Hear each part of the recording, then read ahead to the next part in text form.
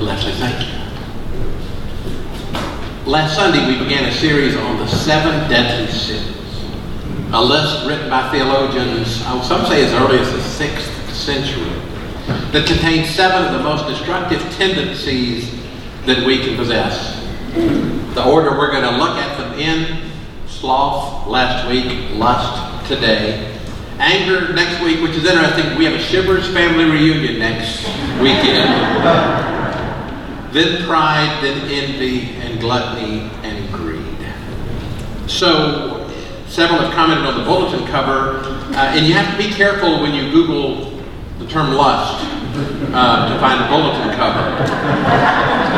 And I wanted to begin with a video, and you have to be careful when you... But I found one that I think speaks volumes about our changing world.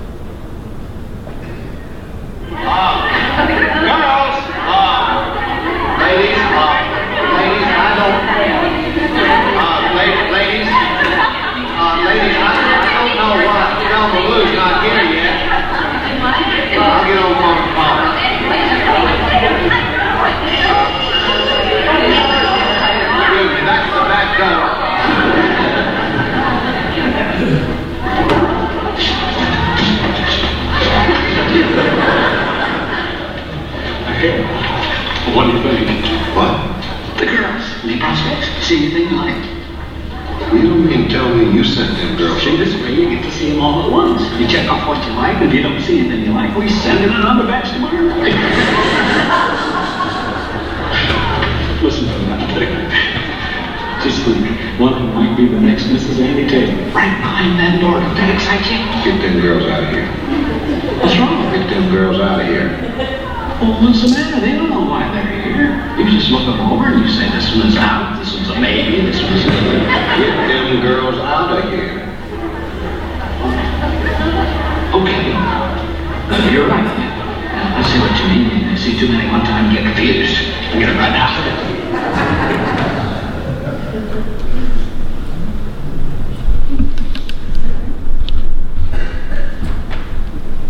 Let's pray together. Lord, it's a different world today than it was then. But the conflicts and the temptations we have are as old as time. Father, we need you today and every day. Help us to be strong as we are the men and women of God. In Jesus' name we pray. Amen. We don't live in Mayberry anymore, do we? We do not. That's right. So, since that first came on the air 50-something years ago, things have changed. Can you imagine what Hollywood would do with Petticoat Junction these days? We've gone from Petticoat Junction to Dysfunction Junction in our lifetime, here, my age. I'm not saying that lust is a new problem. We have biblical illustrations that we'll use today that are thousands of years old, so it's not new. What I'm saying is that in today's society, we are bombarded on a daily basis with things that can challenge us and confront us and confuse us. From TV shows to even commercials, it can be constant. Knowing the danger of lust, my father gave me one piece of advice, and I've probably shared this with you. One piece of advice when I became a minister of youth in the early 80s, 81 in Aberdeen, Mississippi. My dad had been a pastor for 40-something years, and he was retired and now was ready for a great piece of advice. And Dad said to me, if you take a girl home, make sure there's a boy in the car with you. And I I'm thinking, give me something better than that's ridiculous. Give me something good. And as I get older, I was 21 at the time. I probably understand better today than I did then what he was trying to convey to me. As I look back at his words, I see how valuable they were and they are. Dad was simply encouraging me to be strong and to be careful because he knew the truth of Scripture. Ephesians 6 puts it this way. Finally, be strong in the Lord and in the strength of his power.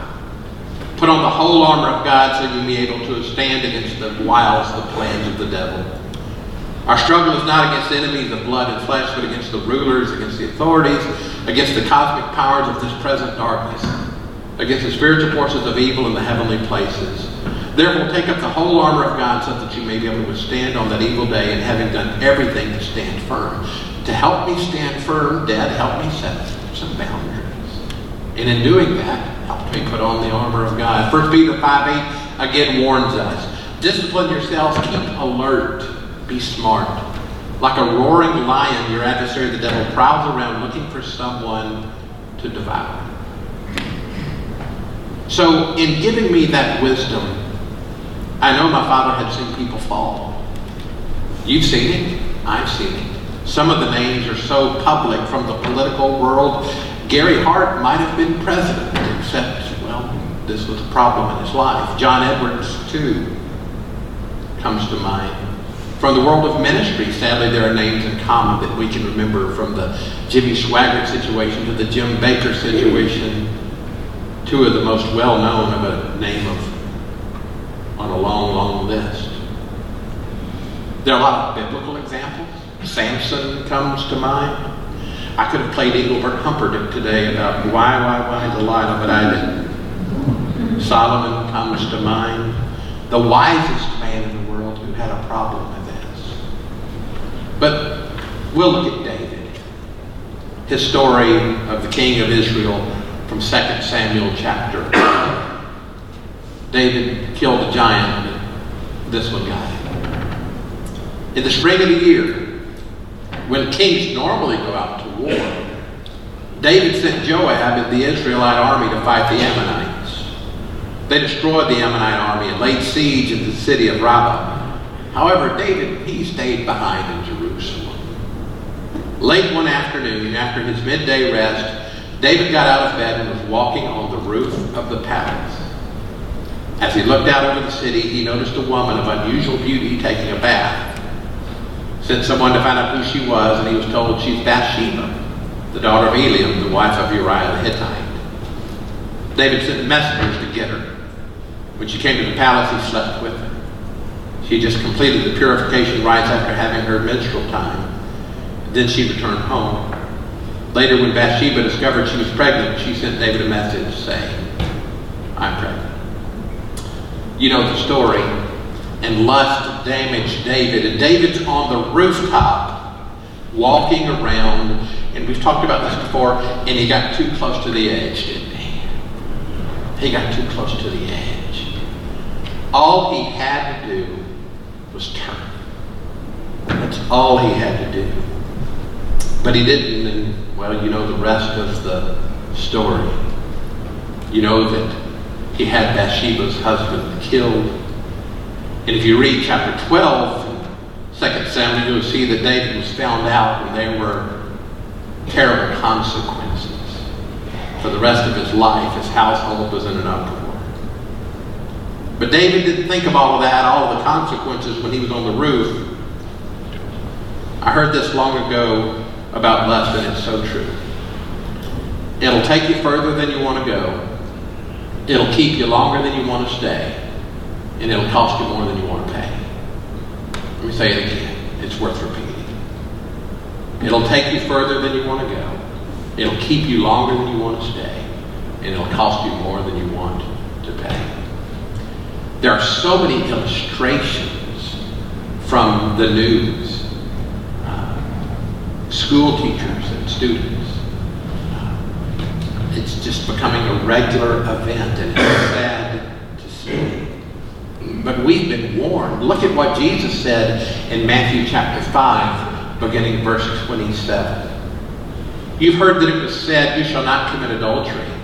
But I say to you that everyone who looks at a woman with lust has already committed adultery with her in his heart. If your right eye causes you to sin, tear it out, throw it away.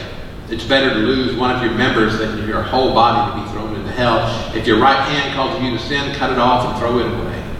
It's better for you to lose one of your members than for your whole body to go to hell. Jesus is using hyperbole here. It's not primarily about the eyes and the hands. It's about the heart. Surely a blind, limbless individual could have a lust problem as well. So it's about the heart. But Jesus lets us know it's a serious issue that has to be dealt with. But his point is clear. Don't entertain a look.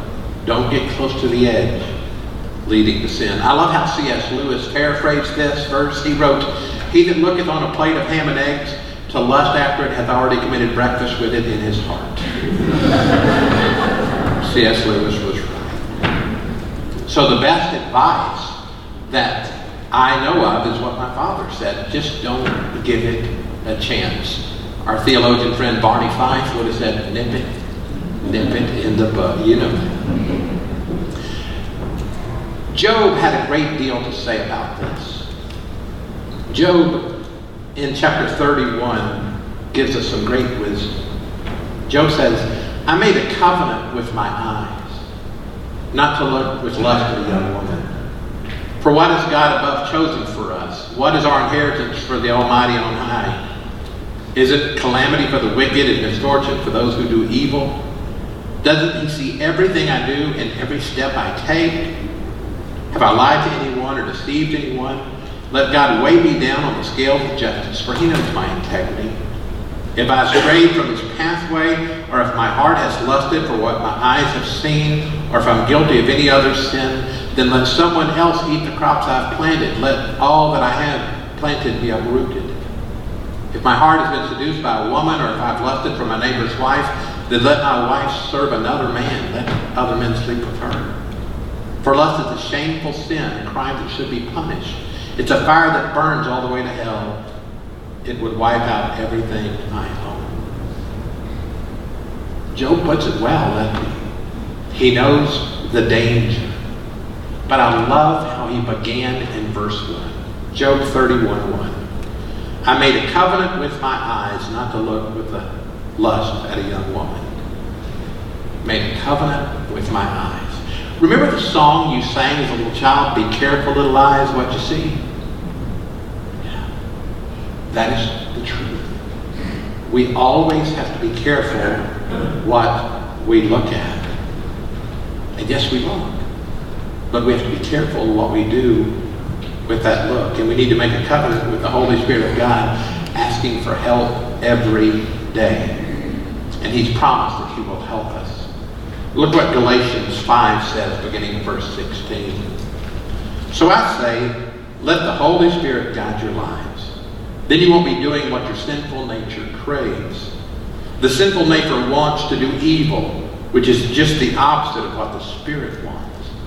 The Spirit gives us desires that are opposite of what the sinful nature desires.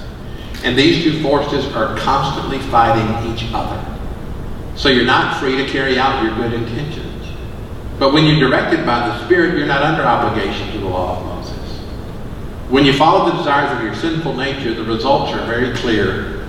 Sexual immorality, impurity, lustful pleasures, idolatry, sorcery, hostility, quarreling, jealousy, outbursts of anger, selfish ambition, dissension, division, envy, drunkenness, wild parties, other sins like these. Let me tell you again, as I have before, anyone living that sort of life will not inherit the kingdom of God. But the Holy Spirit produces this kind of fruit in our lives.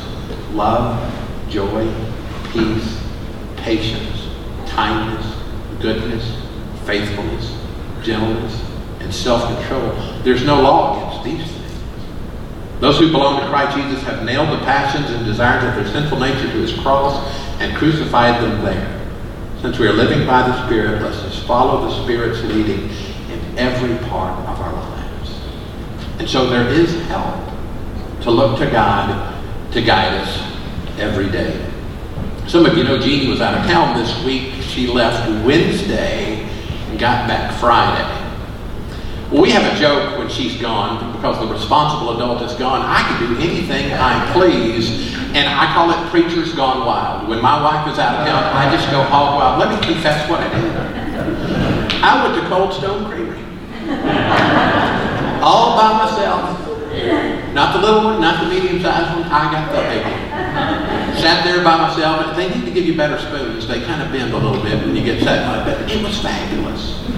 I also went to an all-you-can-eat buffet while she was gone. And I'm not talking about gluttony today, but it is interesting, because of my father's advice and because of trying to walk by the Spirit of God, that these problems are not problems for me, because I've had to deal with them. And I've had to choose what I look at. And I've had to choose what I listen to. And Jeannie can go out of town and trust me, except for Cold Stone Creamery, and maybe I'll go to North Avenue. If she'd been gone another day, I'd have been at the Varsity. It's a dull life, isn't it? But you've heard other stories. When people were on their own, did not try to walk by the Spirit of God. I've had friends fail. I've had people I love fail with lust. And it's my joy to tell them that there's forgiveness in their failure. David failed so publicly that people talk about it thousands of years later. But David got right with God after this incident. Psalms 51 talks about that forgiveness. David says, "Have mercy upon me, O God, according to your loving kindness. According to the multitude of your tender mercies, blot out my transgressions." We all know what David's talking about. David continues, "Wash me thoroughly from my iniquity. Cleanse me from my sin. For I acknowledge my transgressions, and my sin is always before me.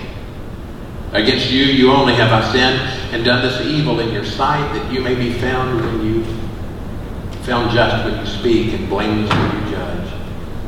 Behold, I was brought forth in iniquity, and in sin my mother conceived me. Behold, you desire truth in the inward parts, and in the hidden part you'll make me to know wisdom.